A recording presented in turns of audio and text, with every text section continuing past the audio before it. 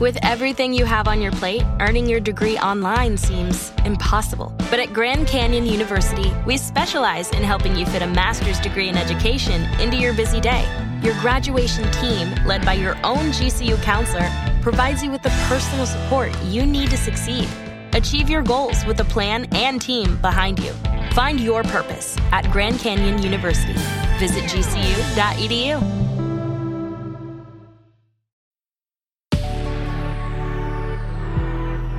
Good risings. I'm Brian, and this is Grateful Grains. Welcome back. We're on day 4 of our week, Resolute Revisited. We got it started Monday with a conversation on the power of the word itself. Tuesday, we talked reflection. Yesterday, we got into execution by breaking down our goal using the SMART method. And today, we're covering a few key practices that'll help when it comes to sticking to our resolutions. We discussed it on Tuesday, but the preparatory task of doing some serious introspection before setting our goals in the first place is truly indispensable. Most people who fall off the wagon, so to speak, do so when the reward doesn't really feel worth the sacrifice, or the temptation is stronger than the willpower. So again, knowing our why deep down and keeping that at the forefront of our thoughts when temptation strikes will be one of our most viable tools when it comes to seeing our resolutions through. And like we discussed yesterday, running our resolutions through the SMART goal machine, making sure we've confirmed it's specific, measured, attainable, relevant, and timed, will help keep us on track. So now that we've done the work of preparing for the journey, what other tools might we have at our disposal when the going gets tough? First and foremost, we talk about our resolution, and we ask for support. This is all about building community to lean on when the going gets tough. We want friends and family who will help keep us accountable. And by the way, people who won't tempt us or distract us along the way.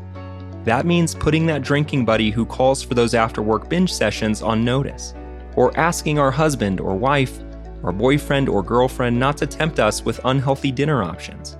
Or maybe making sure they're keeping their own sweets hidden. We communicate our whys with people we know we can trust.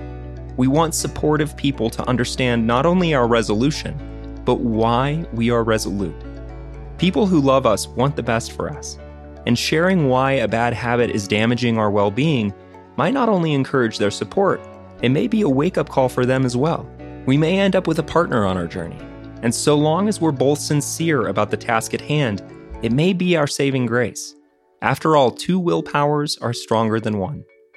Next, meditate, reflect, and/or journal on the experience.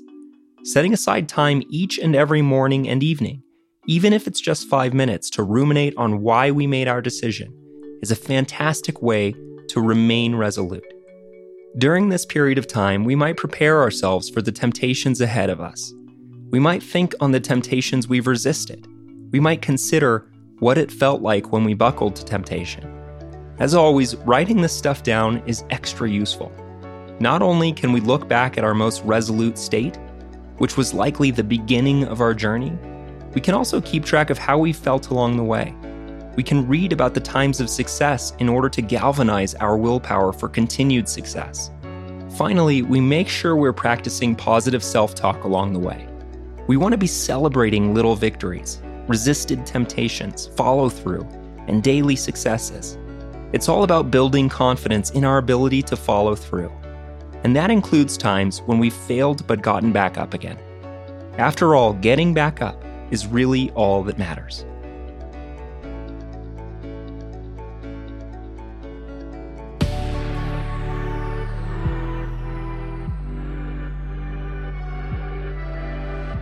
Thanks so much for joining us on Grateful Grains. You can find us on Instagram at Good Risings, or you can find me at B. McMuffin. Join us again tomorrow for the final day of our week on Resolute Revisited.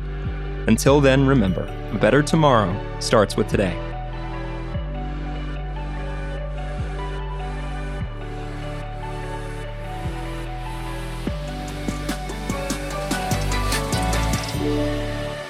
Good Risings is presented by Cavalry Audio. Say goodbye to your credit card rewards. Greedy corporate mega stores, led by Walmart and Target, are pushing for a law in Congress to take away your hard-earned cash back and travel points to line their pockets. The Durbin-Marshall credit card bill would enact harmful credit card routing mandates that would end credit card rewards as we know it. If you love your credit card rewards, tell your lawmakers, hands off my rewards. Tell them to oppose the Durbin-Marshall credit card bill.